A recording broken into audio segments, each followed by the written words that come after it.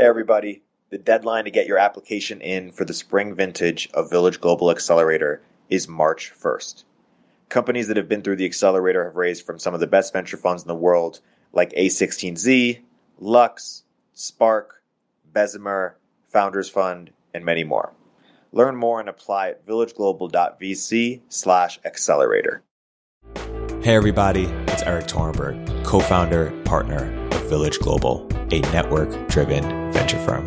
And this is Venture Stories, a podcast covering topics relating to tech and business with world-leading experts.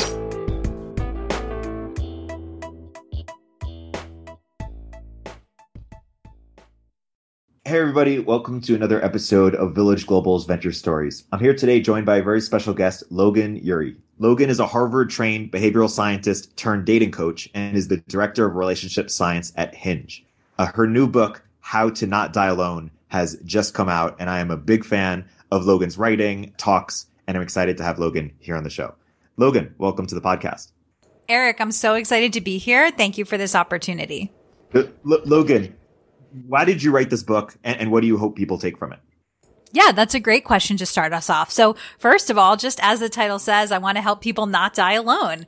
And sometimes people tell me, oh, that title's so triggering. You're making me think about the fact that I'm single and I don't want to think about it. And that's the whole point. You might be on a path where you're headed towards not finding a partner, not finding somebody who you want to be with long term. And my whole point of my work is to help people actually spend time thinking about that and invest in their relationships. And my book focuses on romantic relationships in particular. But today I'm really excited to dive into how that research can apply to all types of relationships.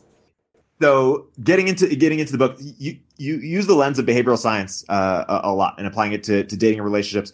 Why don't you give a quick background on what is behavioral science and why is it helpful for people to know about it? Sure. So I'm sure that some of your listeners are familiar with behavioral science, but I'll kind of just give the basic intro. Behavioral science is the study of how we make decisions. What's super interesting about this is the fact that we're all irrational, or as the behavioral science great Dan Ariely says, we're all predictably irrational.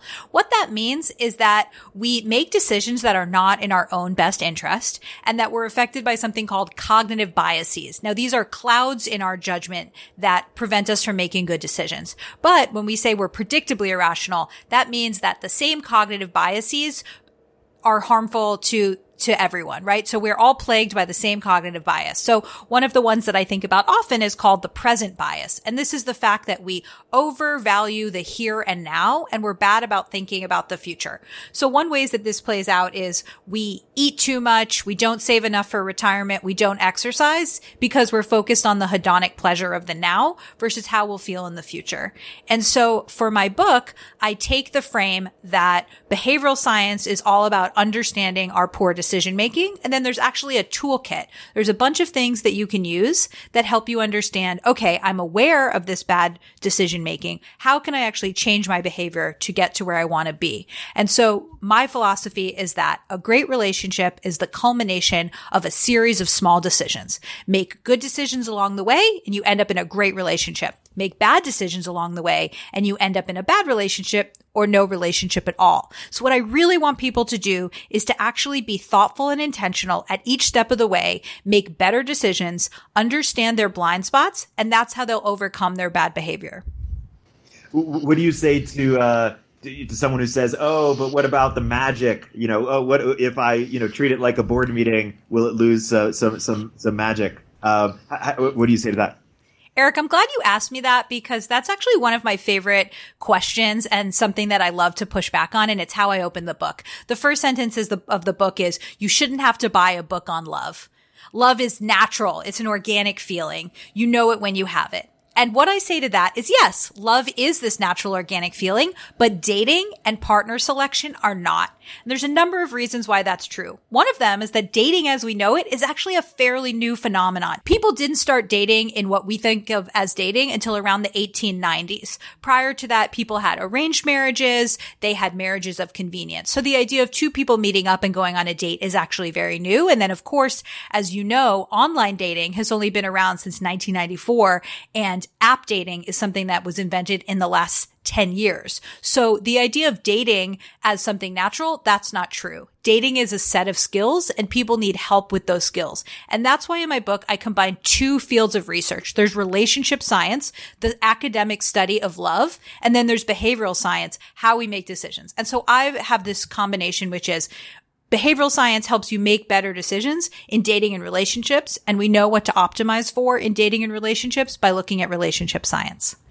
And give us a line about how app dating or online dating have sort of informed or evolved relationship science. Is one idea just that because there's so much to choose from in theory that now we have to be even more intentional? Or how has it sort of changed the science or the approach? Yeah. So if you want to talk about relationship science itself as a study, you can just talk about the fact that there are now many thousands of data points that scientists can look at that weren't previously available to them. So some of the most interesting research on online dating is captured in the book Dataclysm by Christian Rudder.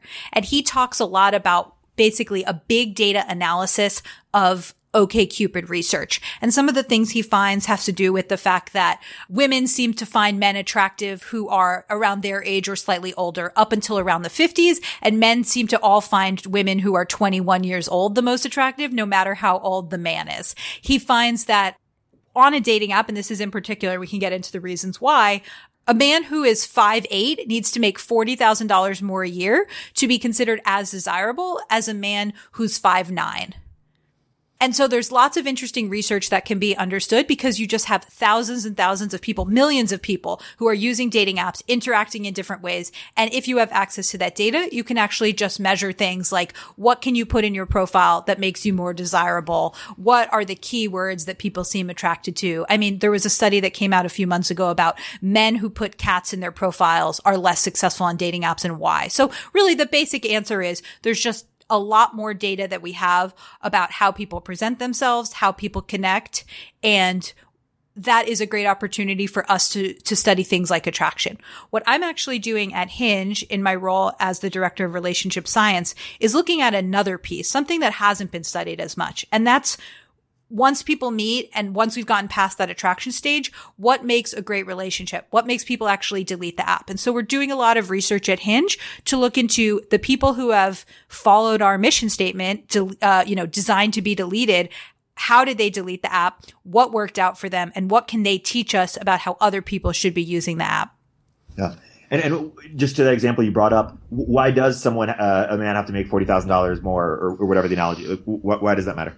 Yeah. So there's a concept called evaluability. What this basically means is that the easier it is to evaluate two things and compare them, the more that metric seems to matter. And so if you're at a bar and you are talking to a great guy and he's sitting down and you have an amazing conversation and you feel the chemistry, when he stands up, the first thing you think isn't, oh, he's 5'8" instead of 5'9", right? You're not focusing on his exact height.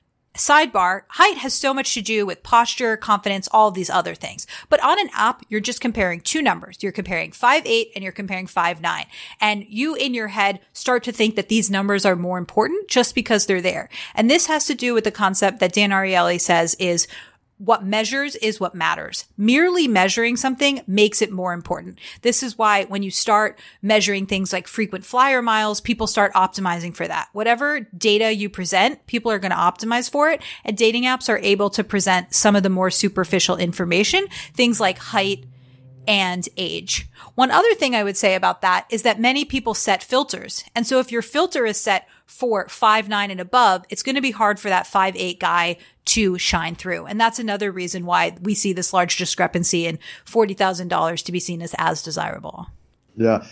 I want to take the learnings that you've, uncovered in this book as it relates to romantic relationships and see what can be applied to work relationships, particularly co-founders. So we at Village and on Deck think a lot about co-founder dating because co-founder dating has taken some evolutions as well. First off, perhaps the biggest reason companies fail is co-founder breakups. So that's a big challenge that people pick the wrong co-founders.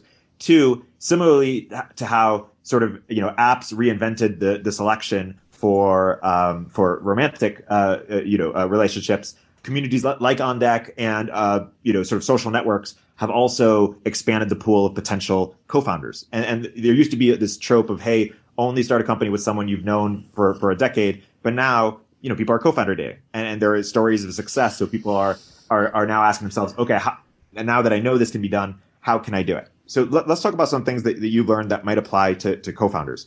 Absolutely. One that you outline is the 3 dating tendencies. Why don't you unpack that concept and then talk about how it applies to co-founders? Yeah. So first of all, Eric, just at a high level, while I haven't started a company, I have worked at some large companies. And so I worked at Google, I worked at Airbnb, and it's really interesting to think about the importance of relationships at these companies. There was a saying at Google, people don't leave their jobs, people leave bad managers. I think that the startup equivalent is, people don't leave bad companies, they leave bad co-founders. And so I'm really glad that we have this opportunity to just talk about the importance of relationships. In preparing for this interview, I actually talked to quite a few founders about co-founder dating. And it was really fascinating for me to hear how my 3 dating tendency framework applies to them. So let me walk you through it. So the idea is that I would have these dating coaching clients. They would walk through my door. This was pre-COVID, sit on my couch, and they would describe to me their dating problems. And although my clients were all unique, I found that they suffered from the same set of blind spots. So these were patterns of behavior or attitude that prevented them from finding love, but which they couldn't identify on their own. And I've categorized this into the 3 dating tendencies. So the first dating tendency is called the romanticizer. And these are people who expect love to happen to them. They think love will be easy. They think that there's a soulmate out there waiting for them. They don't have to put effort in, and love will come to them. The second one is the maximizer. And the maximizer is the one who has unrealistic expectations of their partner. They think, could I be 5% happier with somebody else? They think that if they do more research, they'll come up with the right answer. And the third one is the hesitator. The hesitator has unrealistic expectations of themselves. The hesitator thinks, when I lose 10 pounds, I'll be ready to date. And one day I'll wake up and be ready to date. But until then, I don't want to do that because I want to put my best foot forward. And they kind of have this idea of perfection. And so in talking to all of these entrepreneurs who had gone through the co-founder dating, it seems like this really plays out in that arena too. So first we talked about the romanticizer. Now the romanticizer, when it comes to co-founder dating, this is the person who romanticizes starting a company. They love the whiteboard. They love thinking about new ideas. They start off by saying, okay, we're going to do skills training for people in the green energy market. And then it becomes, we can upskill people in every market. We can make this global. We can have it in person. We can have it digital. We can basically redefine education. And before you know it, they have invented an idea for a new university, and suddenly the world has changed, but really all they have is a whiteboard.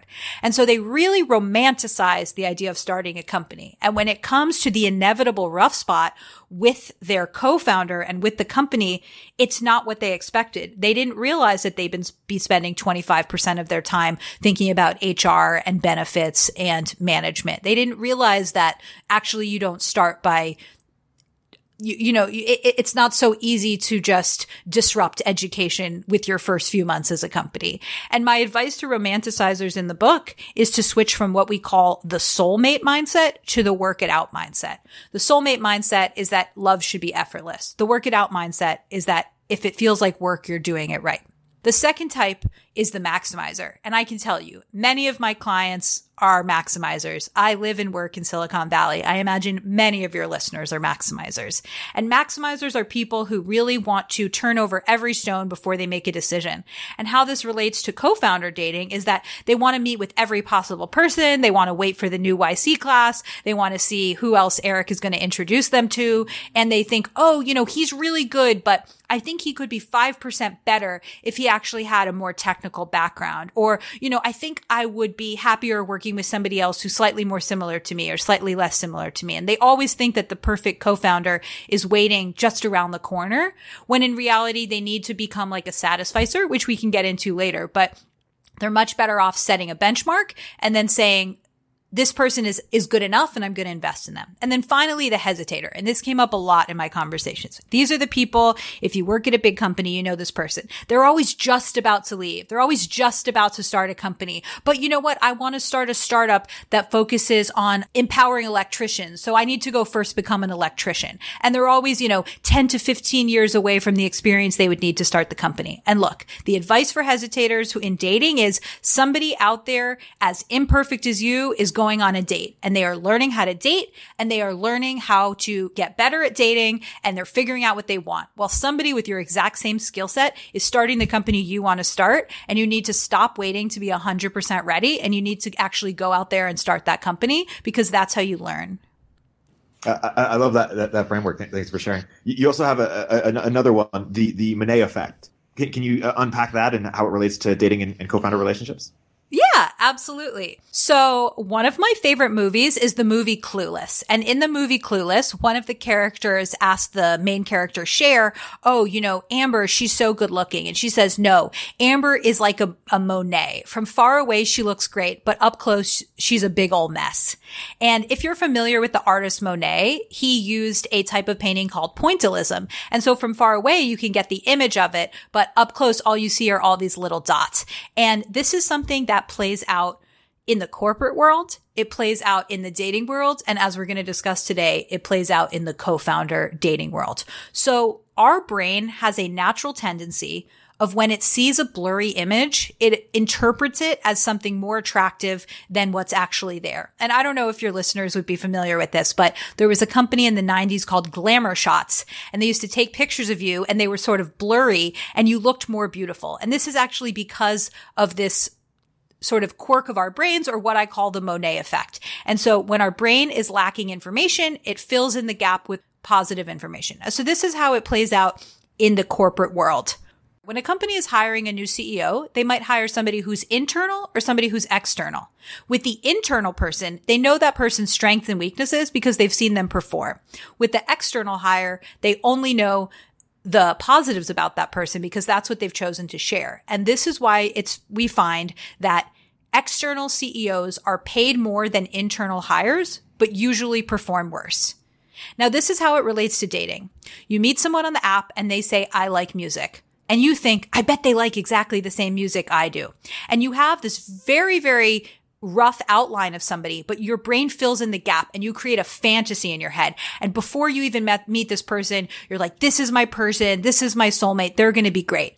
Then you actually meet the person. And even if they are great, they are not the fantasy you had of them because that's something that you made up. So you're not even interested in them because they're different than the idea that you created in your head. And that's why for those people, I recommend get to the date as quickly as possible. Don't do this pen paling thing where you're always you're always texting. Don't say, I need to talk to you for 2 weeks before we meet up. Get on the video date, meet up in person safely. Actually just figure out who they are before you create that fantasy of them in your head. And that's how you overcome the Monet effect. And when it comes to co-founders, a lot of times people are led astray by seeing someone's resume. And they say, oh, this person was a CTO. When they meet up with them, they find out, yeah, they were the CTO of a company that their friends started in college, and that was for one summer. And they actually really don't know what a CTO does. And so understanding that seeing the resume, the written bullet points of somebody, that's really a rough outline of them. And as someone who's going through co-founder dating, my best advice for you is to actually just get to the quote unquote date as soon as possible. And that means talking to the person, figuring out who they really are. Don't fall victim to building up this fantasy in your head. Just actually meet with them and see what they're about. Yeah. So let's talk about criteria in terms of when they meet with them, what should they be evaluating from one thing we advise at On Deck from just a pure skills perspective is somebody who helps you de-risk the business. So if you're doing, something that's technical and in healthcare, ideally a team would have both the technical competence, but then also the healthcare relationships or ability to build those relationships such that they can, have an unfair advantage in building this company. But that's the first thing we have people look for. But second is people who align on just first principles of how to build a company, how they want to run a company, what success looks like, are they aligned, values aligned? How do they handle certain situations? How do they communicate? I'm curious, just broadly, when you think about criteria, whether it's on the romantic front, what are things that we can learn about how you advise there for how people should think about co-founder dating? Sure. Well, I will start off by saying, Eric, I absolutely defer to you about the qualities that matter for starting a company, but I can provide some broad frameworks for how to do this in romantic relationships and maybe most interestingly, where people get this wrong. And so earlier I talked about this idea of the present bias, the fact that we focus on the now and we're pretty bad at predicting what our future selves will be like and what they'll need. And in my book, I have a chapter called Go for the Life Partner, Not the Prom Date. So what is a prom date? A prom date is somebody who would be fun to dance with. Maybe you want to sleep with at the end of the night, would look good in pictures, but you're not really worrying about if they're going to be reliable in picking up your kids from the dentist or if they'll hold your purse in the oncology unit. And so a lot of people go for the person who's fun now as opposed to the life partner, the person who's reliable and has the qualities that matter. And the way that I know that people go after the wrong stuff is that in my work as a dating coach and a matchmaker, people come to me and say, here's what I'm looking for. And oftentimes the qualities that they are really most interested in are not correlated with long-term relationship success. So just to run through those quickly, good looks and money. Of course, they both matter, but there's something called adaptation. We get used to whatever's around us, right? So behind every hot person is a person sick of having sex with them. And behind every rich person is probably someone who's sick of driving their Ferrari. So people really do get used to their circumstances. The second one is the third one is similar personalities. People come to me and say, I'm so extroverted. I love to party. I wish my girlfriend were a night owl and stayed out with me till 3 a.m. And I say, no, you're basically too much as it is. Two of you in one relationship would be way too much. I can barely stand hanging out with you. No, I don't say that last part, but anyway, you don't need to have the same personality as your partner, and you don't need to have the same hobbies. If you love being a triathlete and your partner doesn't, that's fine, as long as you create enough space in the relationship to invest in them and you don't resent them for having that hobby. Now, here are the things that matter more than people think they do, and this comes from the field of relationship science. Things like having a growth mindset, being kind, being emotionally stable, being loyal, being able to make hard decisions together, and what side of you that person brings out. And as I say that list, I think all of those would be good for co-founders as they're thinking about things. And so what happens is you get distracted by the shiny stuff. You get distracted by the college the person went to, the fact that they had a really successful exit, the fact that they're part of some networking group that would probably be an easy way to fundraise. But those aren't the things that are going to matter day to day. The things that are going to matter day to day is, if the company does poorly and you're running out of money, is this the person that you want next to you as you're deciding if you have to let people go? Is this a person whose reputation you want associated with yours? Is this a person with the growth mindset? In other words, do they look at life as something where skills are things that you can develop and grow over time, or do they think you're given what you're given and you can't change? Because honestly, working with people with a fixed mindset is very frustrating.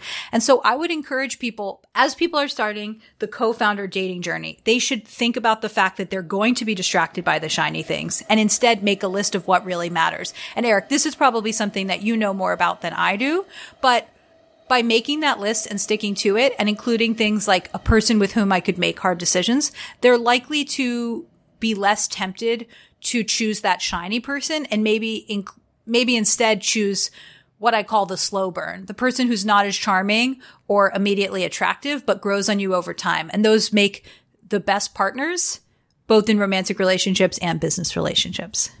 I totally agree with the slow burn, especially because any successful company is going to take many years, if not decades, to build, and so it needs to be there for the long haul. I want to return to something you brought up earlier. You talked about maximizers, and then you also talked about satisficers.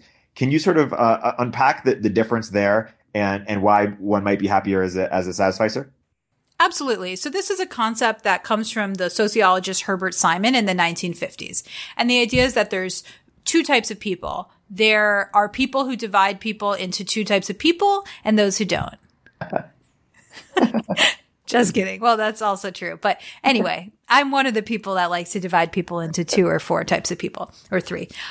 So the first is the maximizer. So as I discussed, the maximizer is someone who wants to turn over every stone.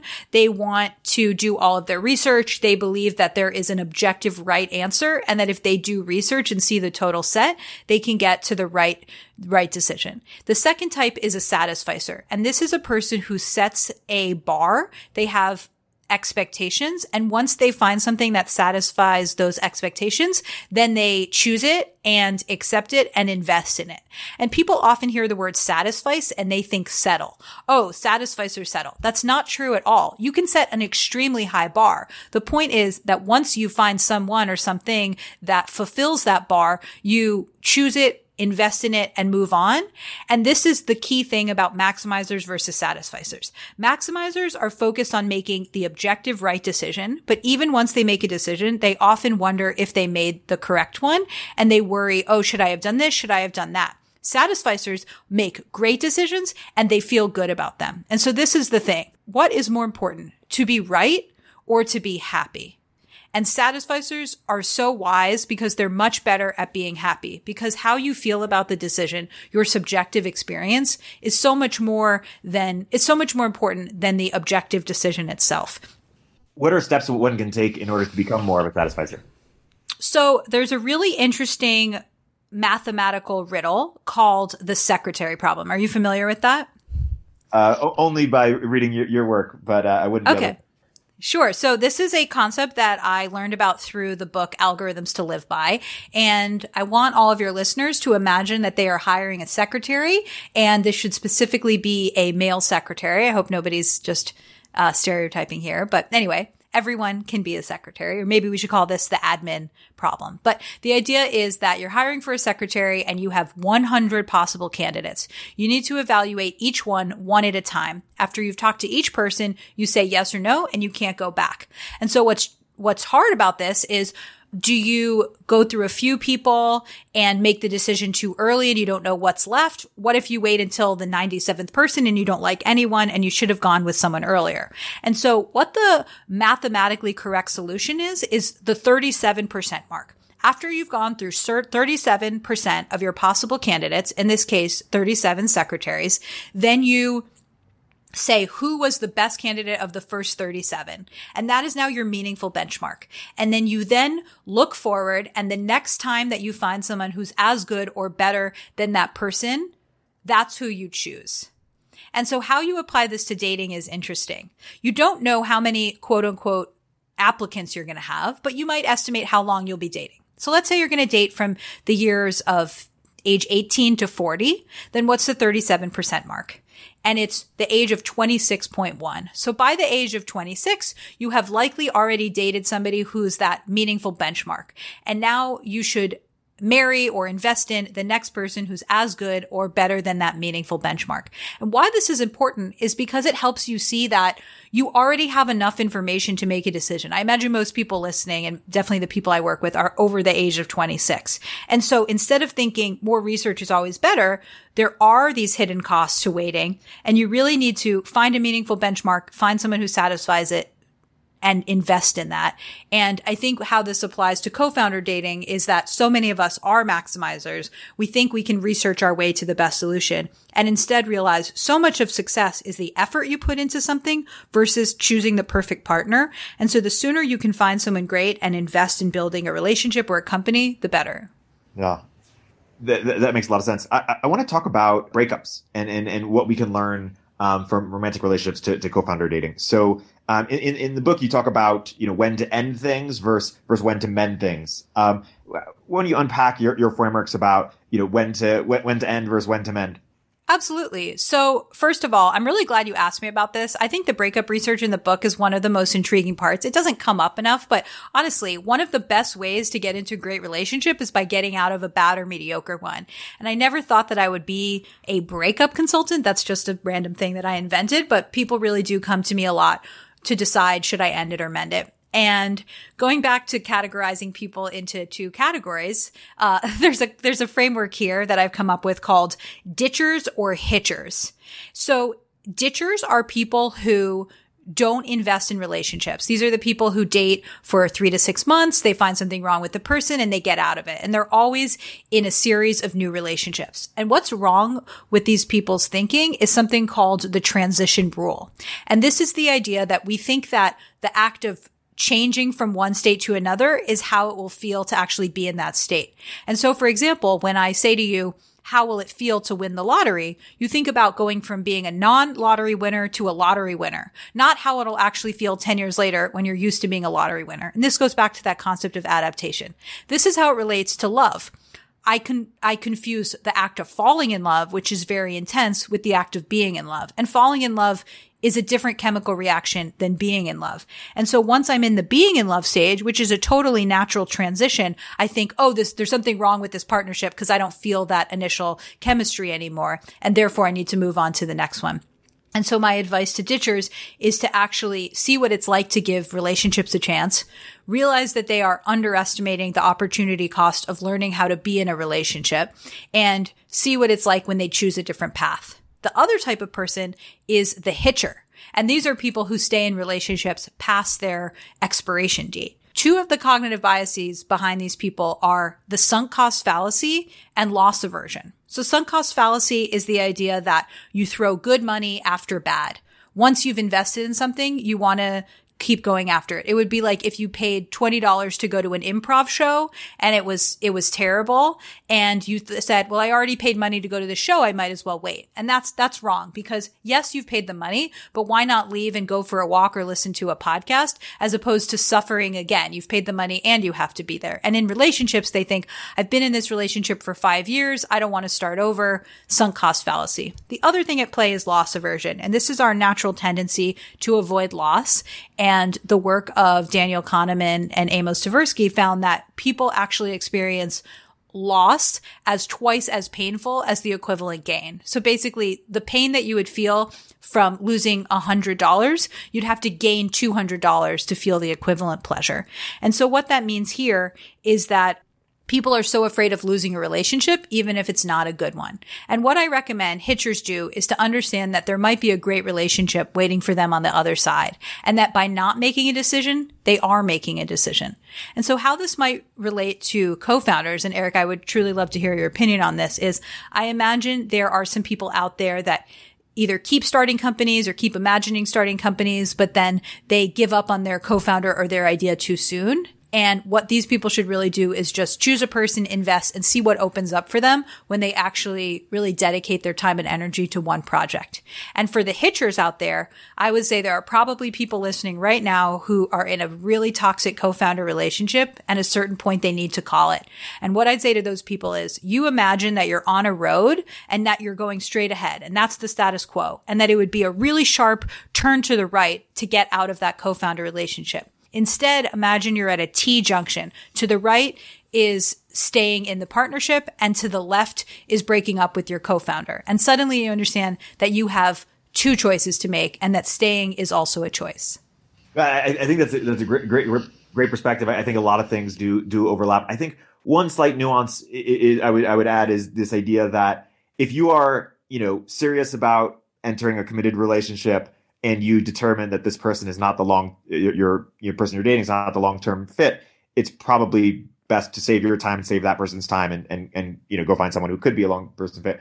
Whereas if you could be serious about building a big company, ready to commit, but also have an idea in the back of your mind that, hey, this co-founder might actually be good for 1 year, might actually be good for 2 years, like might be the perfect person for right now, but as you scale, might not be, and you could sort of, hit that decision when you come to it, because there are sort of many founding moments within a company, and it sort of needs change over time.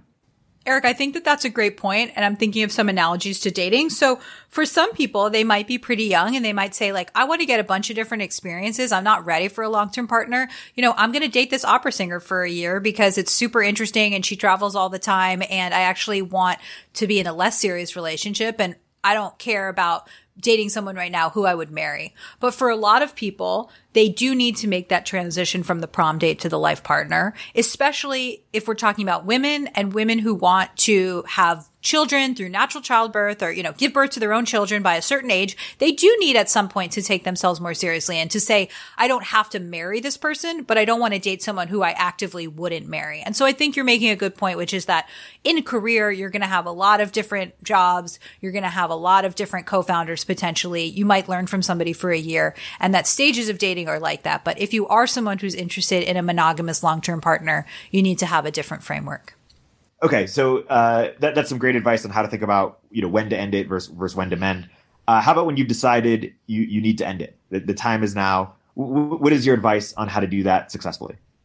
Yes. So through my research at Hinge, one thing has really become clear, which is how bad people are about ghosting. And so in our research, we found that ghosting is the number one issue among modern daters. And there is a key reason why. For people who ghost, they think, oh, it's so awkward to reject someone, and I wouldn't want to give them an outright rejection because that might hurt their feelings. And it's pretty awkward to reject someone, so they're sort of saving themselves from confrontation. When you actually ask daters, would you prefer to be rejected or, ghosted or slow faded? Overwhelmingly, 86% of people say, reject me outright, I'd already know. And this is the key insight, Eric, which is that people do not like swimming in ambiguity. People like having certainty. And so if you go back and forth for days or months or years wondering, is this the right romantic partner? Is this the right co-founder partner? You're really wasting somebody's time. And if you decide that actually you want to end things, you should do it as soon as possible because that's the most respectful thing to do. And so to avoid ghosting, I recommend that people send a kind but firm text, depending on how long you've been with someone. If not, you should do it on the phone or in person. And you say something like, I've given this a little, well, this would be the text. Something like, hey, so-and-so, I really enjoyed meeting you. I don't think we're a romantic fit. Thanks for the date. And if it's someone that you've been dating longer, obviously you're going to say it in person and put more effort into it. But the whole point, the underlying thing is this kind but firm and doing it as soon as possible. And people who are out there saying, well, I don't know, and I want to keep my options open, that's really a flawed concept. Throughout the book, I talk about the fact that we are bad at predicting our future states. We are bad at what's called affective forecasting, predicting how different situations will affect us. And so one of the things is that humans love optionality. They love the ability to make reversible decisions. But there's some really interesting research that shows we are much happier when we have irreversible decisions. And so if you're wondering whether to keep the door open or keep the door closed, I would recommend ending that relationship, doing it in a kind but firm way, and actually saving that person from the ambiguity. That's really helpful. I want to zoom out and ask a question back to romantic relationships, but it affects everybody listening, which is this idea of, or this question: how do you balance a busy career and a fulfilling romantic life? How do you advise and think about that balance? Because you work with a lot of very busy people. Yeah. So there's so many different ways that I could take this question. I think part of it is just understanding why a fulfilling romantic life matters. And so the research shows that our health, happiness, and overall life satisfaction hinge on the quality of our relationships. So we are not just talking about fluffy stuff. We are talking about the stuff that really matters in life.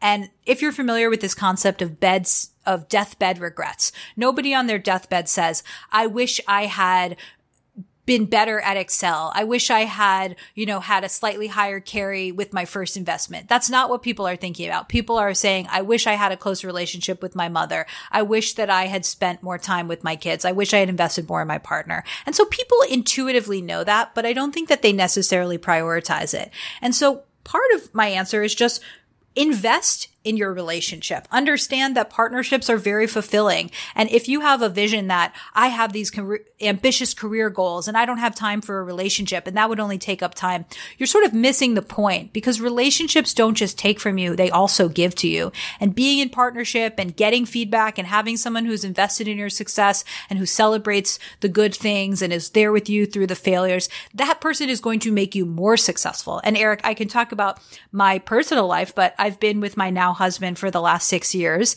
And through being with him, he's my rock. He's my support. And that meant that I could go from this safe tech job to actually quitting my job, pursuing my passion for dating and relationships full time. And he really has given me the courage to take this leap. And he's not a distraction. He's enabling me and empowering me to fulfill, my career ambitions. And so I have a feeling that a lot of people listening, they've got the busy career down, right? They know how to work hard. They have the productivity hacks. They read Atomic Habits. That's not the problem. The problem is that they are potentially not investing enough time into their relationships. And so for everyone listening right now, what is one thing that you could actually do today to invest in your relationship? Is that sending a text to an old friend for a catch-up phone call? Is it telling your partner, if you have one thing that you're grateful for? And really, if you are a productive, ambitious, career-oriented person, that part's going to come natural to you. What you really need to do is create time and energy in your life to invest in relationships. Yeah, that's a great note to close on. I want to have a couple more questions. One is, throughout the book, you mention the Gottmans a lot, John and Julie Gottman. Why don't you unpack who they are, their major contribution, and how we can apply their research to business relationships? Sure. Yeah. I'm really glad you brought them up. They are some of my heroes, and I consider them the forefather and foremother of relationship science. So John Gottman is a really fascinating guy. He's basically been studying romantic relationships for the last 40 years. And he and his partner, Robert Levinson, they ran something called the Love Lab. And so what they would do is they would invite a couple in for the weekend, and they would measure everything. They had cameras all over. They had microphones. They had something called a jiggleometer, which is a thing under a chair to see how much you're moving around. They would even measure the urine in the toilet. And of course, all of this was, completely understood by the people participating. But what they were doing was they were studying how different couples interact. And so they had a series of things that they would measure, and they were marking facial expressions, all of these different things. 6 years later, they followed up with these couples, and some couples were what they called relationship masters, and they were really killing it in the relationship department. And some were called relationship disasters. They had either ended their relationship or they were together unhappily. And when they looked back at the original research from the Love Lab, the thing that stood out to them most was this idea of a bid. And a bid is a verbal or nonverbal attempt at connection. And so an obvious bid might be saying to someone, "Hey, how was your day?" And you want to connect with them. A nonverbal bid might be touching somebody's back when you're lying in bed together, or sighing when you're reading an email. And in that moment, you're inviting the person to connect with you and say, "Hey, what's wrong?" Or, what's going on for you? And what they found was, with the relationship masters, they turned towards each other 86% of the time. Turning towards is when you accept that bid to connect and you follow up. There's also something called turning away. And these are people who are either ignoring the person's bids or maybe even responding negatively. So, why are you always sighing? I'm trying to focus on work, or just not responding at all. And so relationship masters turn towards each other 86% of the time, and relationship disasters turn towards each other only 33% of the time. Why this relationship is so interesting is that people think that relationships are about these big romantic gestures, right? That 1 week a year where you and your partner go to Hawaii and try to reignite the spark. But that doesn't really work. Relationships are built every single day, and the best way to invest in your relationship is by giving bids and turning towards your partner when they accept bids. That's super helpful. Gearing towards closing here, what other pieces of research or advice in your book would help startup founders or VCs listening? Eric, we truly talked about a lot of my favorite pieces of research in the book, right? We talked about the 3 dating tendencies: romanticizers, maximizers, and hesitators. We talked about these 2 types of people who stay in relationships too short or too long, the ditchers and hitchers, and we even covered upon John and Julie Gottman. But one piece of research that comes to mind that your listeners might be interested in is a concept from behavioral science called the peak end rule. And this is research from Daniel Kahneman. And so he basically looked at people who were getting colonoscopies. And he found that people actually prefer colonoscopies that are slightly longer, but end in a less painful way. And the idea here is that we disproportionately remember things based on the peak moment and the end. So with that in mind, for a date, you should always end on a high note. And that might mean ending with a meaningful compliment or ordering dessert. And, we're doing this on Zoom, so I can't order dessert, but I'll end by saying, "Eric, thanks for all the great work that you do in the world. Thanks for the great community building, and thanks for being a great friend." That's a perfect place to end on. Thank you, Logan. The book is How to Not Die Alone. I've read it. I highly enjoyed it and have learned a lot from it. And I recommend that you buy it as well. Logan, where can people find it or learn more about your work? Yeah, so the book is available where all great books are sold. It's on Amazon. There's a Kindle version. There's an audiobook that I read. So if you liked the sound of my voice today, then buy the audiobook. If you hated the sound of my voice today, then the Kindle or hardcover is available to you. If you don't like Amazon, there's lots of independent booksellers where you could get this. And people can follow me at Logan Ury, and they can also go to my website, loganury.com, where they can take their own version of the 3 dating tendencies quiz. Awesome. Thank you so much. Thank you.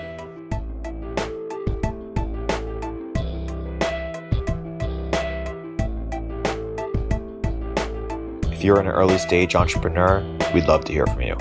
check us out at villageglobal.vc.